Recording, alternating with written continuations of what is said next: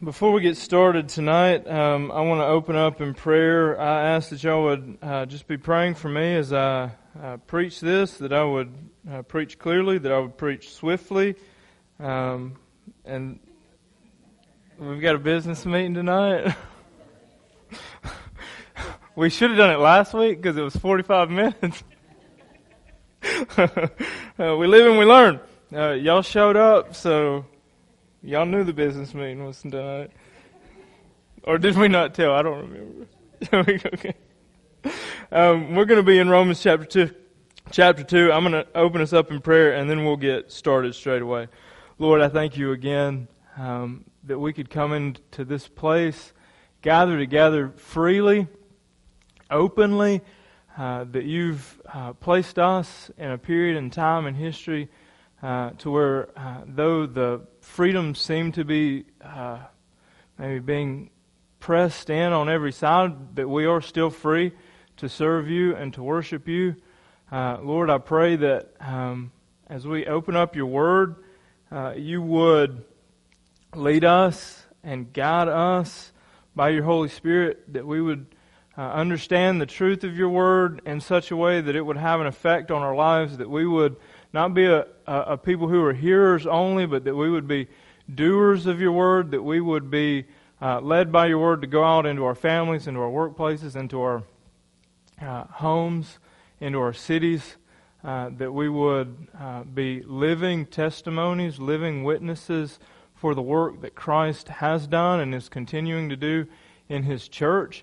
There are many sick among us, I'm sure, many more who unable to be with us this afternoon because of sickness, and I just want to pray especially for them, that you would touch their hearts, and I pray that you would also prick the hearts of others among us tonight, that we would be the kind of church, be the kind of people who would rally around those who can't be here with us, that we would, if they can't join us, that we would take church to them. Let that be something of a testimony that Mount Carmel could have, Lord, that we would be a people who go out and take church into the culture, into the world around us.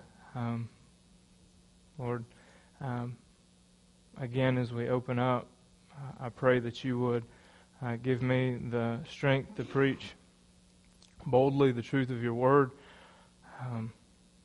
Seal my lips that I speak nothing of myself, but that your Holy Spirit would move and just prepare the ground for the gospel to be preached, and that you would preach through me, and that you would work among your people. It's in Christ's name and for His glory. Amen. So we're going to be tonight in Romans chapter 2. Yes, I said Romans chapter 2. We were kind of low in number last week, so we covered quite a few verses and finished up chapter 1 finally. We'll do a slight review for those who weren't here with us last time. But the way we're going to do that is we're actually going to jump ahead to the last passages of text that we're going to cover tonight, and we're going to kind of start at the end, and then that'll help us to reflect on what we saw last week. And then it'll also give us kind of some foresight as far as where we're going this week. So we're going to end tonight in Romans chapter 2, verse 12 and 13. So I want to go over there and I want us to read a little bit. Once we read this, we'll kind of discuss where we left off last week. So Romans chapter 2, we'll start in verse 12. For all who have sinned without the law will also perish without the law. And all who have sinned under the law will be judged by the law. For it is not the hearers of the law who are righteous before God, but the doers of the law who will be justified. So there was a particular word that showed up quite a bit there in those two verses. Can anybody just say what word that is that seems to pop up a couple of different times? Law. The word law comes up quite a bit here. And this word is going to give us some context for what we're going to be seeing when we look at chapter 2, verse 1, and kind of work our way to chapter 2, verses 12 and 13. But the first thing I want to do is focus on the first part of chapter 12 there so that we can do a brief review of kind of what we talked about last week. For all who have sinned without the law will also perish without the law. So what does that mean? I want you to think about the ultimate meaning of that. And for those of y'all that were here last week, I want to give you a couple of phrases to kind of go back and dig into chapter 1 a little bit. There towards the end, there's this idea in the ESV. It's going to read, God gave them up. It's mentioned 3 times in the last couple of verses of chapter 8. Chapter 1. The last probably 8 or so verses of that, you get about 3 mentions of this word. Other translations are going to use abandoned. And we talked about last week this idea that sin causes us to suppress the truth. And for those who are lost, those who are perishing, it's very natural, right? You don't have to try to do it. It's just something that you do, right? Sin causes us to suppress truth. And because of this, God has abandoned the sinner to their sin, right? And this is scary, right? This is immensely scary, and it has something that we need to catch as a church that sometimes maybe we don't think about because it can potentially be haunting. But I want us to think about it today, and that's what we see in the first part of chapter 2, verse 12, right? And what we see in chapter 1, where it says they're without excuse, right? Those who have suppressed the truth are without excuse before who? God.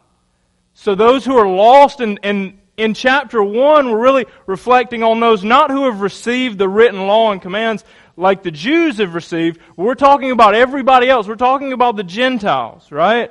All these Gentiles who perished in their sin, chasing after sinfulness. What is the result of that? Death. They will stand in their sin before the Creator and not have an excuse. They will not be able to stand there and say, you didn't give me the written law. Right? In chapter 1, we see that God has revealed much about Himself through creation. But God has chosen specially to reveal His character in the law that He's given to us. And this is what we're going to start addressing as we start digging into chapter 2. But there's an important truth that we talked about in chapter 1 that I don't want us to miss out on, that carries over as we start talking about the Jews or those who had the law in chapter 2. And that's this idea that sin causes us to suppress the truth. Right? So what we are going to see and what we're going to examine in this early part of chapter 2, I want you to understand and I want you to realize that it is the same thing that causes us to look out into the heavens as sinners and say that that's not the handiwork of God, that causes the Jew to worry more about the washing of hands than the bigger things. Right? So we're going to see that there is this, by the Jew, suppression of truth, right? Sin does this. Sin breaks things. Sin puts things out of place. So as we start digging into this, we're going to, like I say, there in chapter 2, verse 12, we get 1, 2, 3, 4, 5, 6 mentions of this word law. So I want us to start thinking about as we dig into the gospel here as it's presented in the book of Romans. I want us to start thinking about the place of the law. Right? What do I mean when I say the law? I mean, if you were to go back and look at the Old Testament, everything leading up to Christ, I would broadly categorize that as the law. Right? The law, the prophets. So we're just gonna consider that the law. God's word given to men to show men what? Right? And I want to ask you that. Why did God give us the law? What's the purpose of the law? Guidelines, show us our sins. This is so good. We got some wisdom. Show what? Shows us God's righteousness.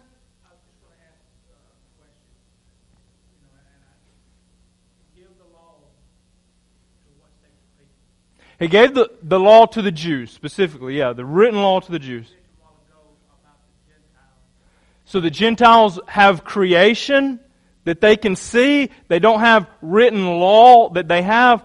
But are you heading towards the place where it says that God is in fact written upon the hearts? Yeah. So that's different. That's different than the written law, right?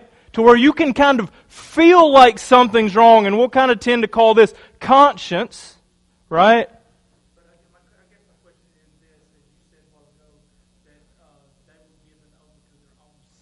Yes. Okay. But also Paul talked about that before the law, I knew no sin. Yeah, so we're going to get into chapter 7. We're going to get into chapter 7, and Paul's going to start. Somebody's been reading ahead, and it's my dad. Oh, right? Yeah, so later on in the book of Romans, we're gonna encounter this idea where Paul essentially says that before there was the law, there was no account of sin, right? Yeah. How are they then held accountable? Yeah, how are they then held accountable? So Paul then goes on to talk about one thing that, and this may be chapter 5, excuse me. I said chapter 7, but it may be chapter 5. Paul will then go on to speak about one thing that we know. What happens, and Dennis said it earlier. What is the result of sin? Death. What has happened to every single human being that has ever lived? That they've died. And ultimately, one day, what can we hope for ourselves? That our bodies will too break down. Right? So, the effects of sin run through the human race. Right? And when we get to chapter 5, we'll address the specific. I think it's chapter 5. Maybe it's all running together in my mind sometimes. But that's a good question. We will address this, and the conclusion that we will come to ultimately is where he's starting off here. No one will have excuse, right? No one will be able to say, well, I didn't know enough or I couldn't see enough, right? Because what we ultimately know is that sin has suppressed truth, whether you have a little truth or whether you have a lot of truth. And that's what we're going to start digging into when we start looking at the law. Because ultimately, the Jews have really two things testifying for them to God's goodness and God's holiness and God's character. They have revelation through creation, right? They can look like the Gentiles and see all that God's created and say, wow, that's a good God that would do that. And that's an intelligent God that would do that. Very wise, very powerful.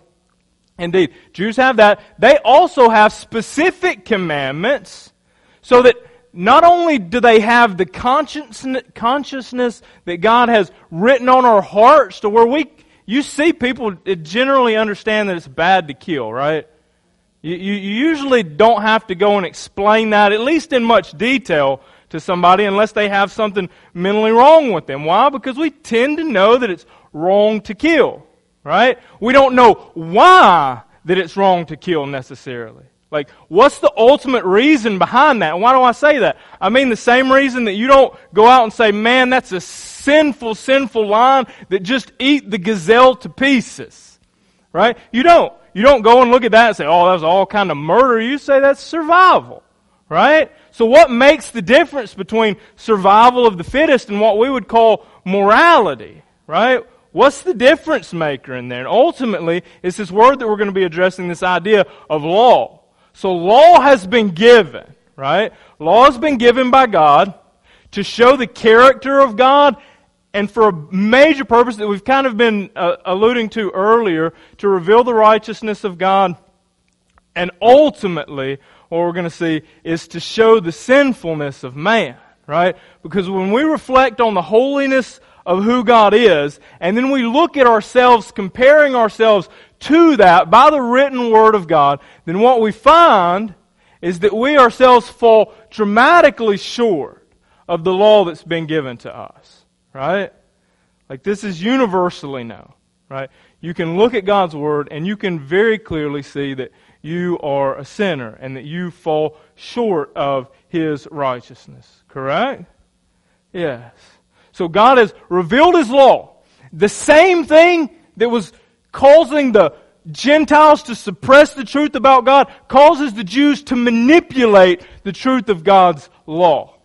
Right? So what happens, they treat the law of God like if Isaac got a hold of a pistol. Right? Like if I gave my son a pistol, everybody in the house would likely be dead and short. He's like, pow, pow, pow, pow. He would think it was a game. It would be foolish. He doesn't know how to wield it. It's not for him to use, right?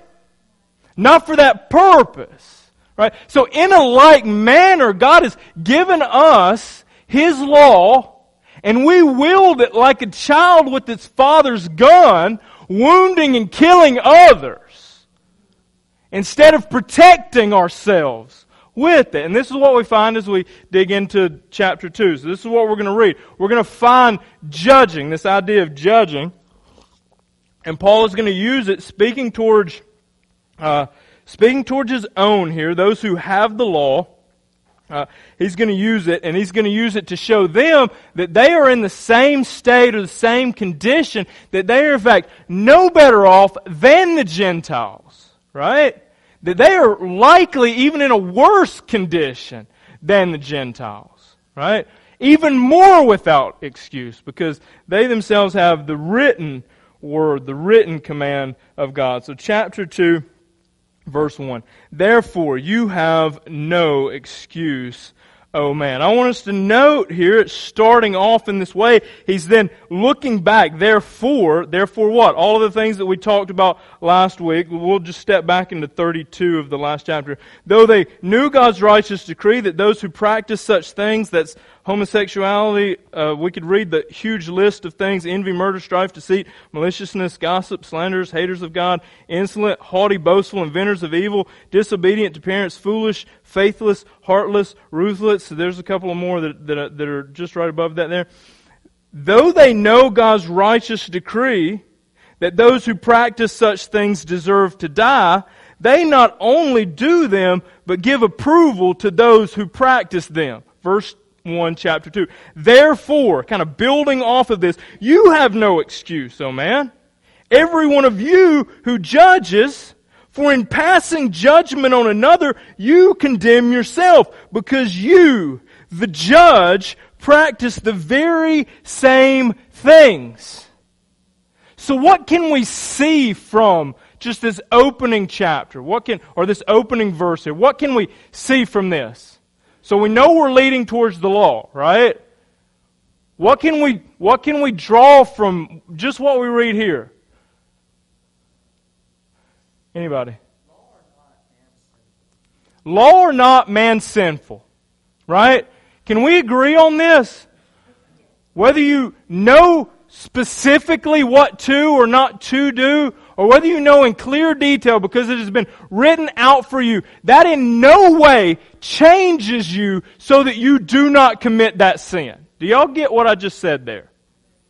Okay? Knowing that something is sinful does not give you the power not to do it.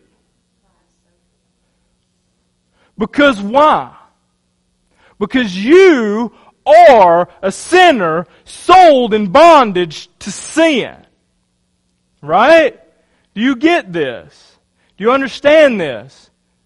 And the law does not empower you to be free from your sin. Not the purpose of the law. Not the purpose of the law at all. The law will not free you from who you are. The law will not change you from who you are. Knowing that it is a sin to steal, you will steal nonetheless. Knowing that adultery is wrong, nonetheless, you will become adulterers. We've covered this in a past lesson. If you've looked on someone with lust, what are you? An adulterer. You know now. You know not to look on someone with lust. How many of you would write your life off that you would not do it this week?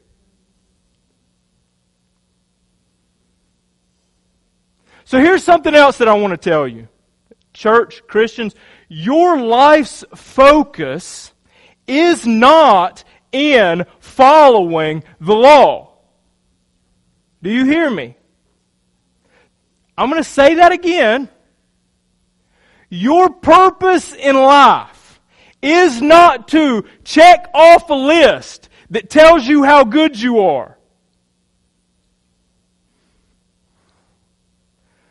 Because there's nothing good in you apart from Christ. So if trying to chase after a law could not bring you into right standing with God, how will it keep you in right standing with God? Right?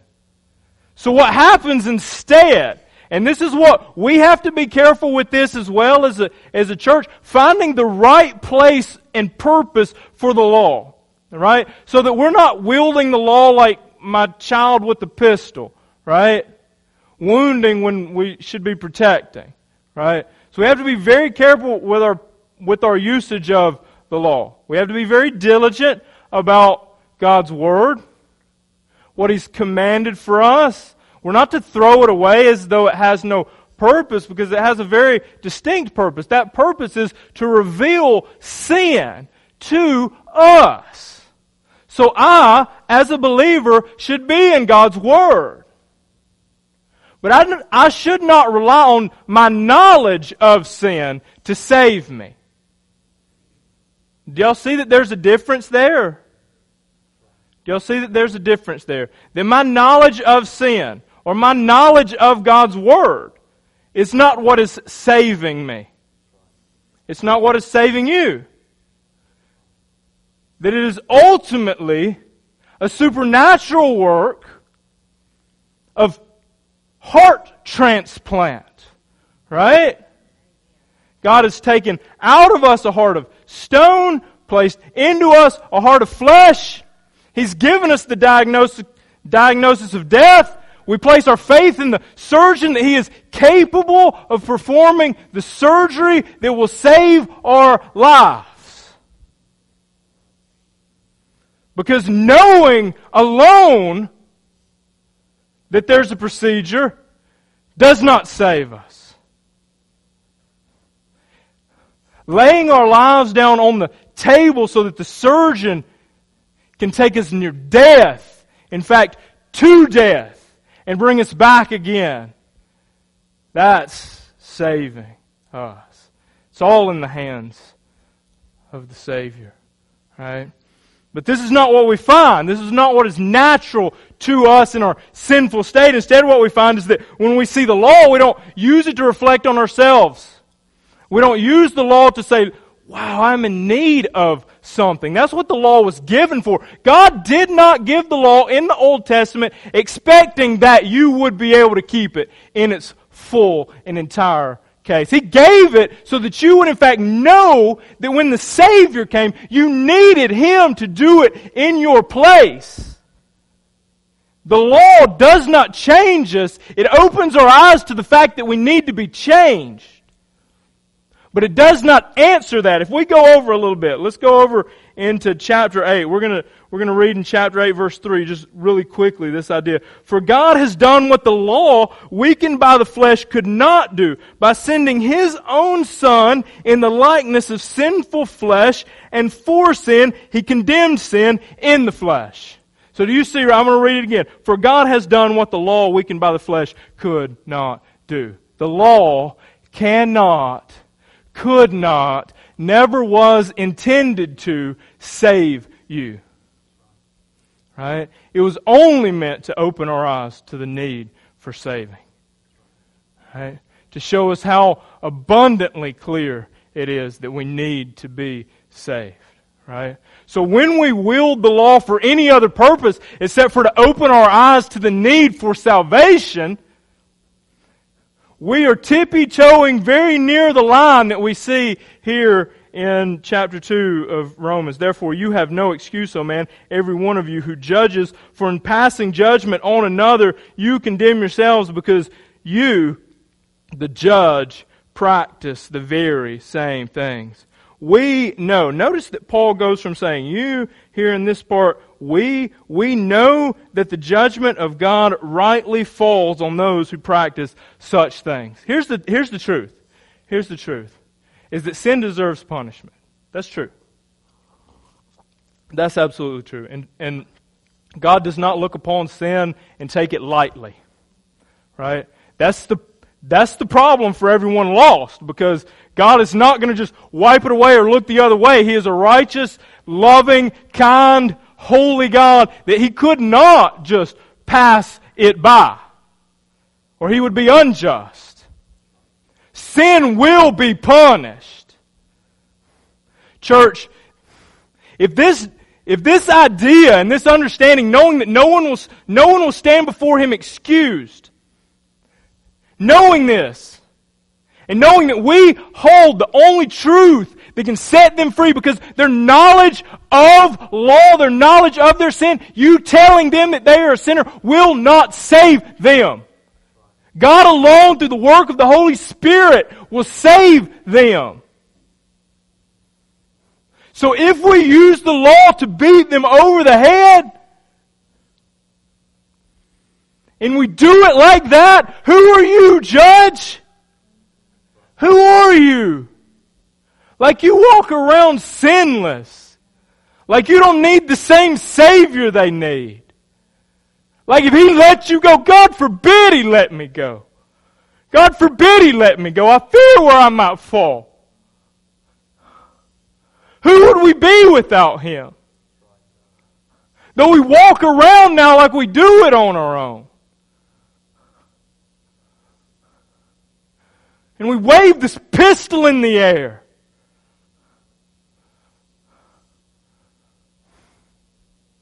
Who are you, the judge, who practice the very same things?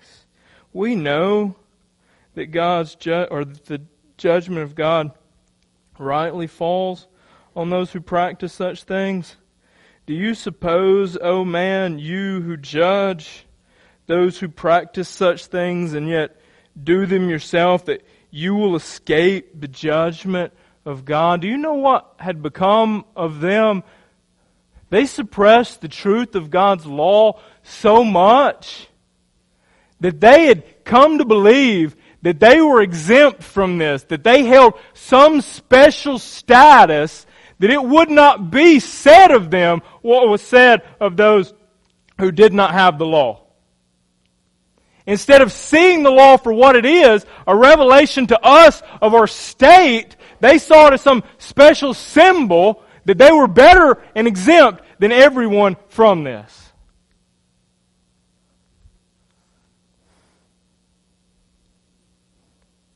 We will not escape the judgment of God unless the judgment has been poured out on a Savior in our place. Verse 4. Or do you presume on the riches of His kindness and forbearance and patience, not knowing that God's kindness is meant to lead you to repentance? I'm going to read this verse a couple of times. Okay? Let me get a drink of water so that I don't choke up. I want you to read this with me. I want you to also go home after tonight, meditate on this word. Look at the difference between one who judges and one who repents. Right? I want you to dig into this yourselves. Look into this. What's the difference between one who would judge by the law and one who, through what the law's purpose is, would then find themselves with a heart that repents? Because the difference here is a heart difference. Right? So let's read verse 4 again. Or do you presume on the riches of His kindness and forbearance and patience, not knowing that God's kindness in what? Kindness in what? What was God kind in? He sends Christ. That's the ultimate showing of this, right? The ultimate showing of this. He didn't wipe you out the first time that you sinned. He lets you go on. But you would hear God's word tonight, and He would offer up to you salvation. If you would repent. Repent. The law is meant to break you and bring you to repentance.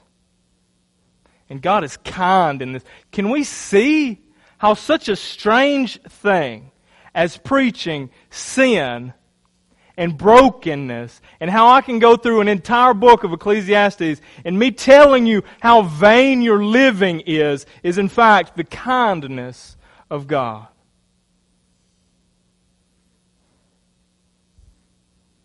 God gave them up, chapter 1, verse 26. Therefore, God gave them up, chapter 1, verse 24. Verse 28, God gave them up. And He could have left us there. And He would have been no less holy, no less righteous, no less good, no less kind. But God, in His kindness, offers us up His Son. In His kindness, which we presume on. Right? What does that mean? What does it mean that we would presume on His kindness? We do things like, I got another time. Right? I love my sin. I know I should not sin. I'm going to go on sinning. And we'll walk on in our sinfulness, trampling under our feet the name of Christ. And God is kind with us, offering us up yet again an opportunity to repent. What do I do? What do I do? Repent. Repent. Say it 100,000 times. Repent. What's the first steps? Repent. You heard the Word. You believe the Word. You know you're a sinner. It's clear through God's Word. Repent. Repent. Repent. What do we do? Let's start with repentance. Let's start with repentance. Verse 5. Because of your hard and impotent heart, you are storing up wrath for yourself on the day of wrath, when God's righteous judgment will be revealed. This idea of revealed, start back in chapter 1, verse 18. For the wrath of God is revealed. We see it being revealed throughout chapter 1 there in abandoning them over. We see also that it will ultimately be revealed. This wrath of God will ultimately be revealed on a day of wrath.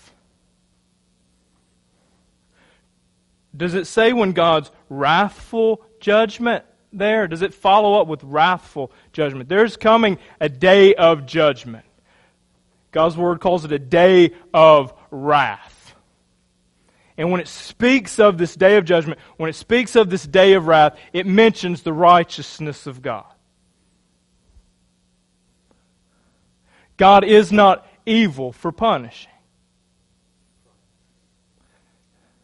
God is not unkind for pouring out His wrath. In fact, it speaks of God in His righteous judgment. Where we would use these laws to beat over the head of others while we ourselves commit like sins, God stands righteous to condemn everyone. Do you get that? Do you get the difference in when you judge and when He judges? Do you get that? You get that when you judge, you deserve judgment. When He judges, He is right in His judgments. When He calls you a sinner, there is nothing that you can say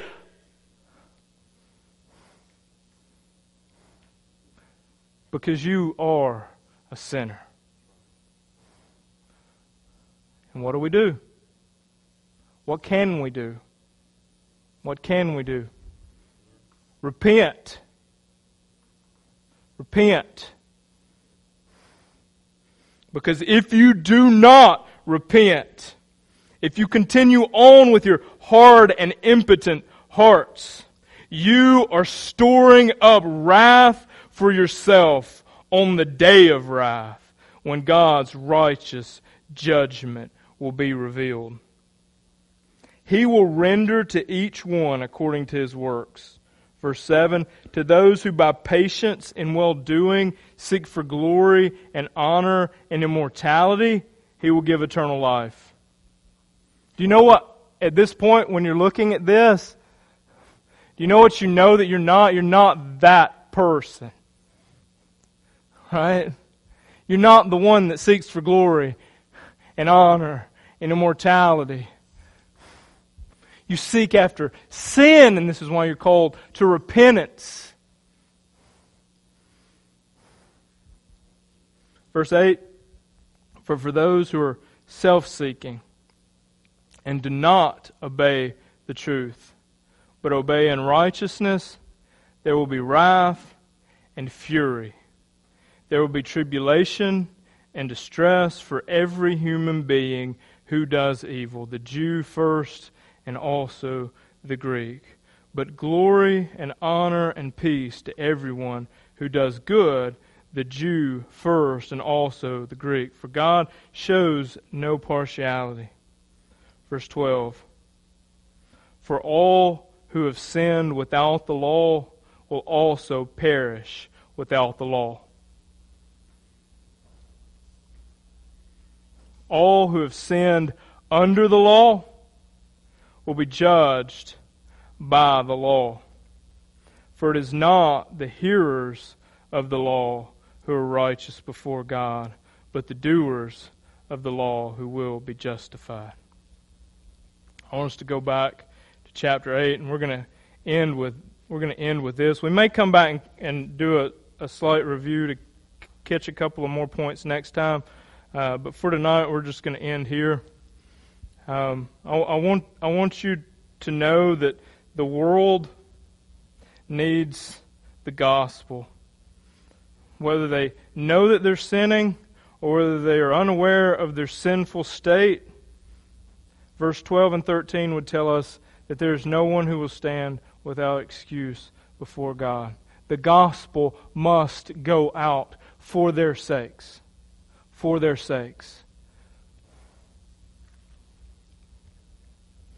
In chapter 8, and I can't wait till we get there and can cover this in its entirety. Their hope, those that we go out and we tell, their hope is not in knowledge of their sin. Their hope is not in knowledge of their fallen state. Their hope is ultimately in the work that God has done. Their hope is in the gospel. So if we stop at you're a sinner, we've stopped too short of that thing that can change them. If we stop by just presenting them with the law, then we've stopped too short of that thing that can save them. We'll end with this. 8, verse 3. For God has done what the law, weakened by the flesh, could not do, by sending His own Son in the likeness of sinful flesh, and for sin, He condemned sin in the flesh, in order that the righteous requirement of the law might be fulfilled in us, who walk not according to the flesh, but according to the Spirit. I started off by telling you that your life is not to be lived in chasing after obeying mandates. Your life is to be lived in chasing after Christ, empowered by the Spirit. Can we do some worship and then... And I would just like to say, if you have never come to Christ in repentance, find me, whether I'm standing right here or wherever. Find a plethora of other people in here that will tell you more about this.